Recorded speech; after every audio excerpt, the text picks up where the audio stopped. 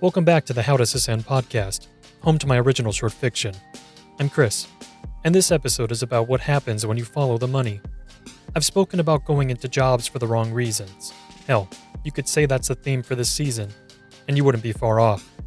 Something I learned too late was that the more a job pays, the more is asked of you. I know well-paying jobs for little effort exist, but I sure haven't found them yet. This story is called Remember the Fallen. You find some strange jobs online. I once saw a posting for someone looking for company, like a professional friend or something. Someone to chat with, cook for. It didn't sound sexual. They did mention something about human contact, cuddling and all that. So, it could have been sexual, I guess. Mostly, it sounded lonely. I can't imagine being at a place in your life where you'd have to hire someone just to be around you. I wanted to reach out to the person that posted it, tell them it would be all right, and that they can go out and make their own friends. But I didn't. I figured someone looking for easy money would reach out before I could. I eventually found a job, working private security on someone's land, out near a town called Anchorage, like that famous one out in Alaska. They got a whole bunch of weird town names out there south of the city. Bigfoot, Coyote, like the animal, only spelled different. Of course, there's Poteet, where they have that strawberry festival or whatever. No experience necessary was in thick lettering at the beginning of the ad. That caught my attention. Well, that and the fact that they typed $4 signs at the end of the posting. I called, and the owner came out to meet me on what wound up being my first day. There was a restaurant near the property, but the owner suggested we meet at a Dairy Queen about a 20-minute drive away in Poteet proper. I thought we'd meet on the property, and I could walk around during the day, I told him over the phone. No need. Just call me when you get there and I'll set you up, the man had said through static. It just about sounded like he was running over the phone. He was breathing so hard. He must have been waiting for me, because an old white Dodge pickup rolled around in no time flat. It was an older guy, tall and thin, wearing a brown checkerboard shirt and a full mustache of silvery white that looked like it had never held color. I thought he'd dyed it, and almost said so, but thought better of it. Something like that could be mistaken for rudeness, and I could kiss this job goodbye. He looked like one of those country boys you see going into feed stores. Didn't even get out of his truck either. He dropped the window, and as I approached, he looked me over with an arched eyebrow. Carnes? He asked, taking his eyes off me to survey the parking lot. He was real jittery looking, like those people on street corners high on whatever drug they do these days, looking around and fretting about invisible things that aren't there, or that the rest of us can't see. Yes, sir, that's me. Are you Edwin? I responded, politely as I could. He didn't have to be respectful, I guess, since he wasn't the one looking for a job. The man tossed a keyring in my chest. Job's yours, he said, dropping the truck into gear. He whipped around to back out of the parking space, then turned to face me as if in slow motion. He stuck a hand out the window and curled a finger inward so I'd step in closer. His eyes were dilated, and his movements jerked like animals do before they die, when their bodies haven't quite got the message yet, and they kick and scratch at the air. Mister, I'd half expected you to run me over, given how bad you set to moving. Are you all right? I asked him. You seem awfully young for this type of job, son. You sure you don't want to get you something different? He told me with a straight face, his eyes set in cement, staring back into mine. There was a smell on him that was familiar, but that didn't make it good. I took some offense to his tone, but again, made my reply as respectful as I could. I ain't green, sir. I've been in the city for a while, but I'm real comfortable out in the brush. There ain't much out there that I haven't seen. The old man looked like a taxidermy deer head, with a far-off look. He nodded, and rubbed a flurry of white skin flakes off his chin, as if considering my answer. He pulled a notebook and an envelope from his breast pocket, and held it out for me. Everything you need to know is in the notebook. It's an overnight job, but you'll need to be out there the whole weekend. Just do as written, and you'll be all right. First payment is in the envelope. You'll meet me right here to drop off the keys on Monday morning, first thing. I opened the envelope to see several $100 bills tucked in. I lingered at the sight of it and forgot the old man was even there. He drummed his fingers on the truck door to get my attention. You stay the whole weekend, you hear? Starting tonight. I'll know if you don't. Trust me, he said, giving me the once-over again. He knew my next question before I could ask it. You don't need anything. You'll be proper stocked, but you should head over to the address soon. Read the notebook. Do as instructed, he said, before turning around and driving off. I watched the rear of the truck become a speck on the road, then went back to my car and counted off $2,000 in the envelope. Hot damn, that's $8,000 a month, I muttered to myself. That money would be a life changer. Evelyn and I could move in together, get a patch of land, and be real comfortable. I thought about calling her, but she was spending the night with family for her sister's wedding. She'd be there all weekend, and this was fixing to be a hell of a surprise when she got back. Eager to get on with the job, I looked at the notebook. It was the kind school kids use, but this one had a mummified cover, thick and cracked.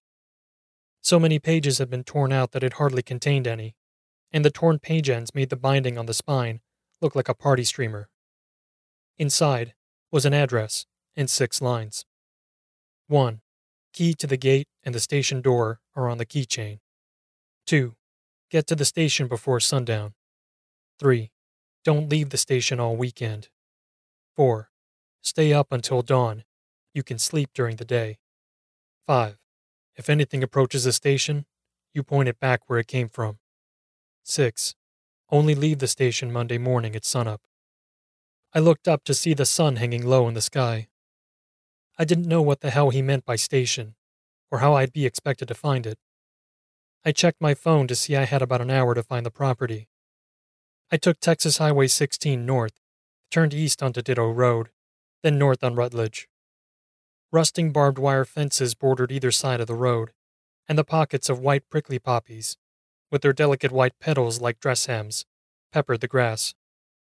There were many ranches out this way, their entrances secured with gates. These are often used to add some unique flair to the ranch and its owner. Perhaps a metal archway, topped with a bucking Mustang or a Texas flag, much like people do with bumper stickers or decals on their cars. One gate depicted a herd of horses, mid-gallop, along with wreaths, stars, and would look to be a child's handmade Christmas tree that were either hung several months too early or late. The site was warm and inviting, but the signs posting private property made their visitation policy clear. Soon the houses grew fewer, with nothing but gnarled trees and low-hanging branches to decorate the landscape. Rutledge Cemetery came up on my left, its stone archway well protected under the shade of a massive live oak tree. Story goes that in the mid-1800s, a man by the name of Daniel Day lost his wife and 2 children on the property. Mr. Day reported they died in a mysterious fire, but no remains were recovered among the ashes. He never rebuilt, eventually deeding the land to the city of Poteet for use as a cemetery, so long as it was named with his wife's surname, Rutledge. A red corral gate blocked the route onto the property marked in the notebook. I entered, stopping only to secure the padlock on the gate behind me, and was surprised by how loud the locking mechanism was. Almost like the crack of a gun, or the hollow break of a cracked skull. I didn't like that image, and don't know why it came to me then, so I hurried back to my car. I followed the dirt road for some time before coming to what I assumed to be the station. Some station. It was little more than a gussied-up deer blind, with a large window that made up an entire wall. Inside, it was set up like a studio apartment, only laid out better than anything I've ever owned. A bed took up the far corner, and in the other was one of those composting toilets. Next to the bed was a wooden shelf with a camping stove, spare propane canisters, as well as a full-size fridge filled with all manner of food, water, and coffee. Stock proper was right, I thought. I was more than a little relieved to see a window AC unit installed above the bed, all the better to get through the blistering heat of the night. I set the security latch on the door and noticed several additional deadbolts as well as a horizontal security bar in the middle of the door. The glass wall overlooked a large patch of chest-high prairie grass, maybe 30 feet from me, that seemed to grow closer when the wind blew. I saw the station's shadow grow longer and settled in for the night. I'd just brewed a pot of coffee when I heard an electrical switch click and the soft hum of electricity. High-powered outdoor lights illuminated the front of the station all the way to the prairie grass, with enough light to turn night to day. Must have been on some sort of timer, I figured. Dinner was hamburger helper and the first of many cups of coffee, brewed strong like Daddy used to drink when he'd go hunting. My phone had about half battery, but would hold until morning if I didn't check it too often. I hadn't packed anything, but I had a car charger that I planned to use the next morning. The crickets started up, as did all the other night sounds, not long after dark. The hours ticked away steadily, and I busied myself going through all the supplies, making a mental inventory in the event I needed something. Always be prepared, Daddy used to say, which I thought was about the wisest thing anyone had ever said, until I realized he had just bastardized the Boy Scout motto. I'd just moved a case of water when I realized it had gone dead quiet. No insect chirps, no wind, just the hum of electricity through the lights.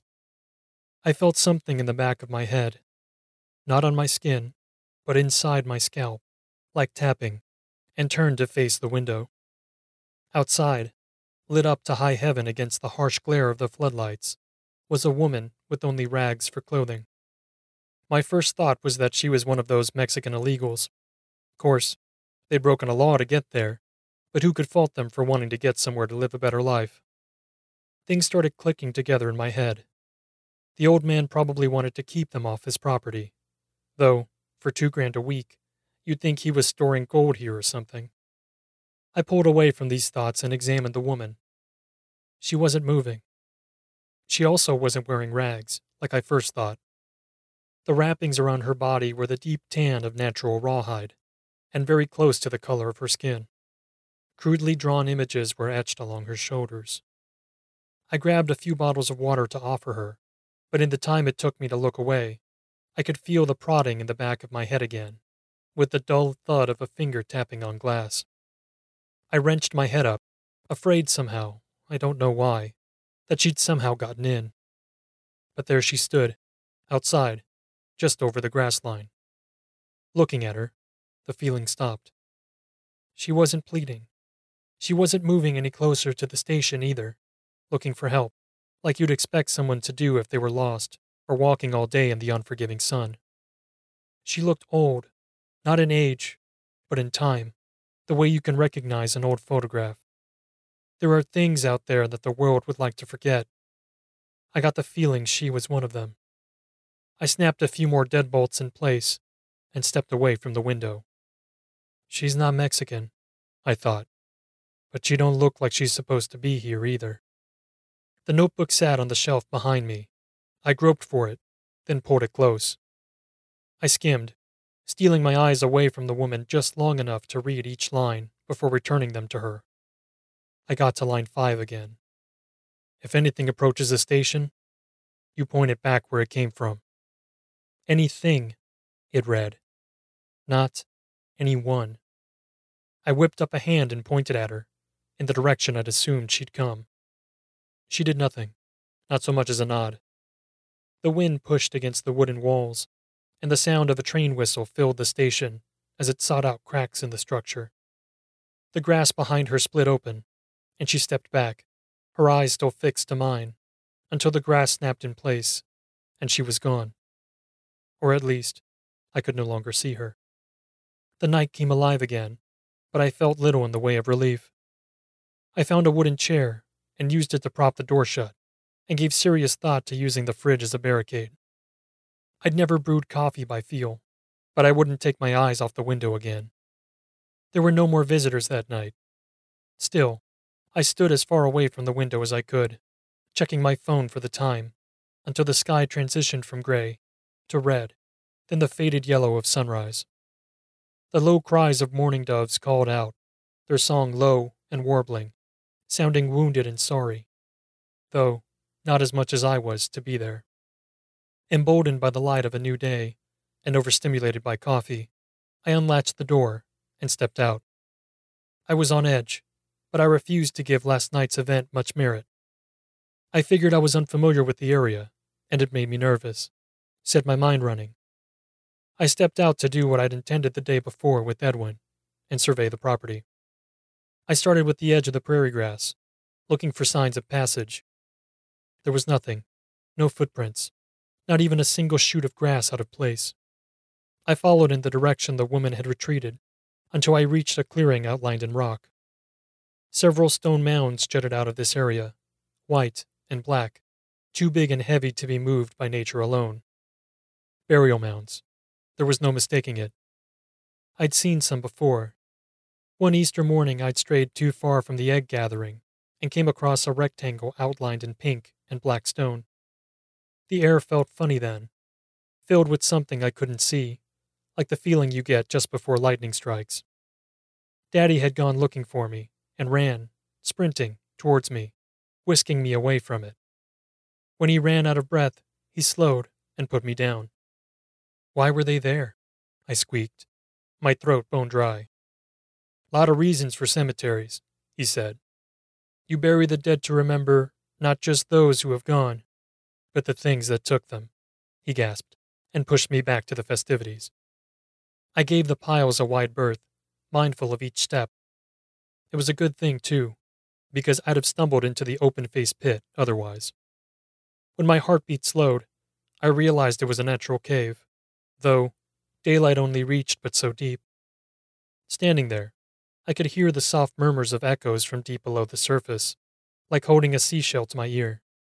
Only, instead of hearing the ocean, I could swear I heard whispering.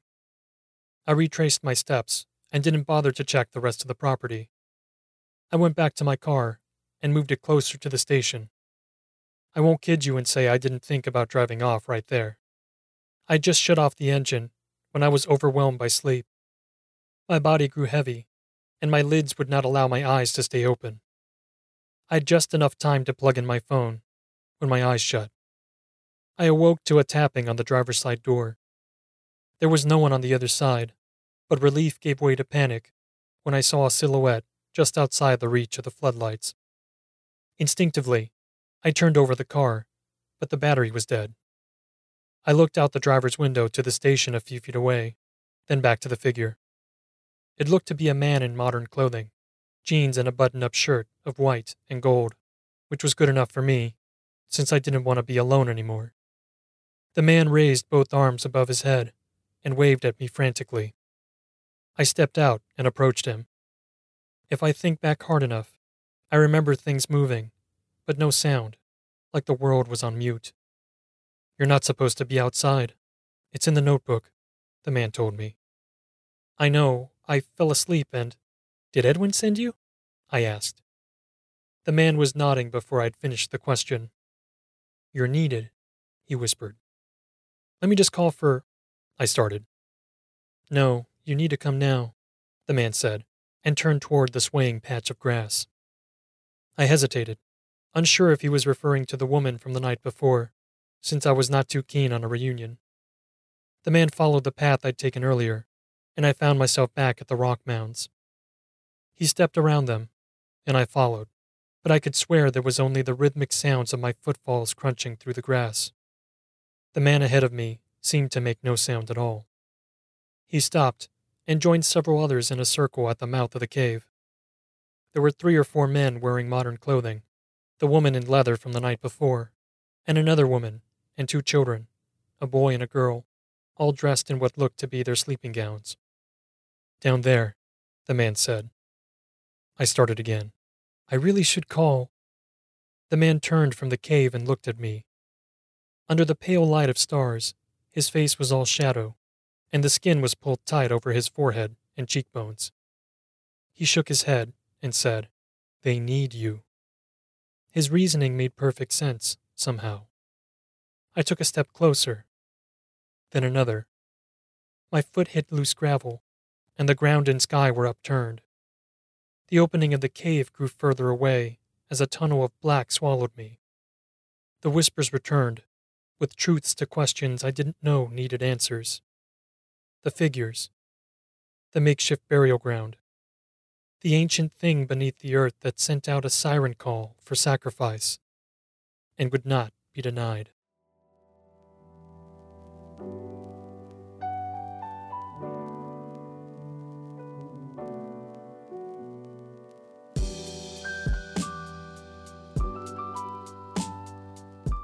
And that's a wrap on Season 3. Y'all may notice that more and more time is passing between seasons. And that's because it takes a lot of time to write these, and edit, and re-edit. I've made that joke before, but my god, it takes a lot of editing, and a lot of time to self-edit. I really do appreciate sharing these stories with you, and for those of you that are listening, it means something to be present. It means something to show up, so thank you. Season 4 should be here in December of 2022. Thanks for listening. Stay up to date by subscribing wherever you get your podcasts, on Instagram at hdte.mp3, and my website, howdoesthisend.co. Support the show by sharing with friends, rate the episodes, or join the Patreon. Special thanks to producer Halis Clemens Narvaez and patrons Alex Cavazos, Linda Clemens, Liz Walker, Lucy McKay, Tiffany Wu, and Zans. Your support and belief fuel me. Artwork for this season comes from Diego Almazan. Diego is a bottomless well of creative energy and technical knowledge. He's a game developer, 2D artist, and has experience in too many areas to list here. Find him at Warped Core Studio on Instagram, on LinkedIn, or check out the game he developed from scratch, Aqualungers, available now on Steam and the Nintendo Switch.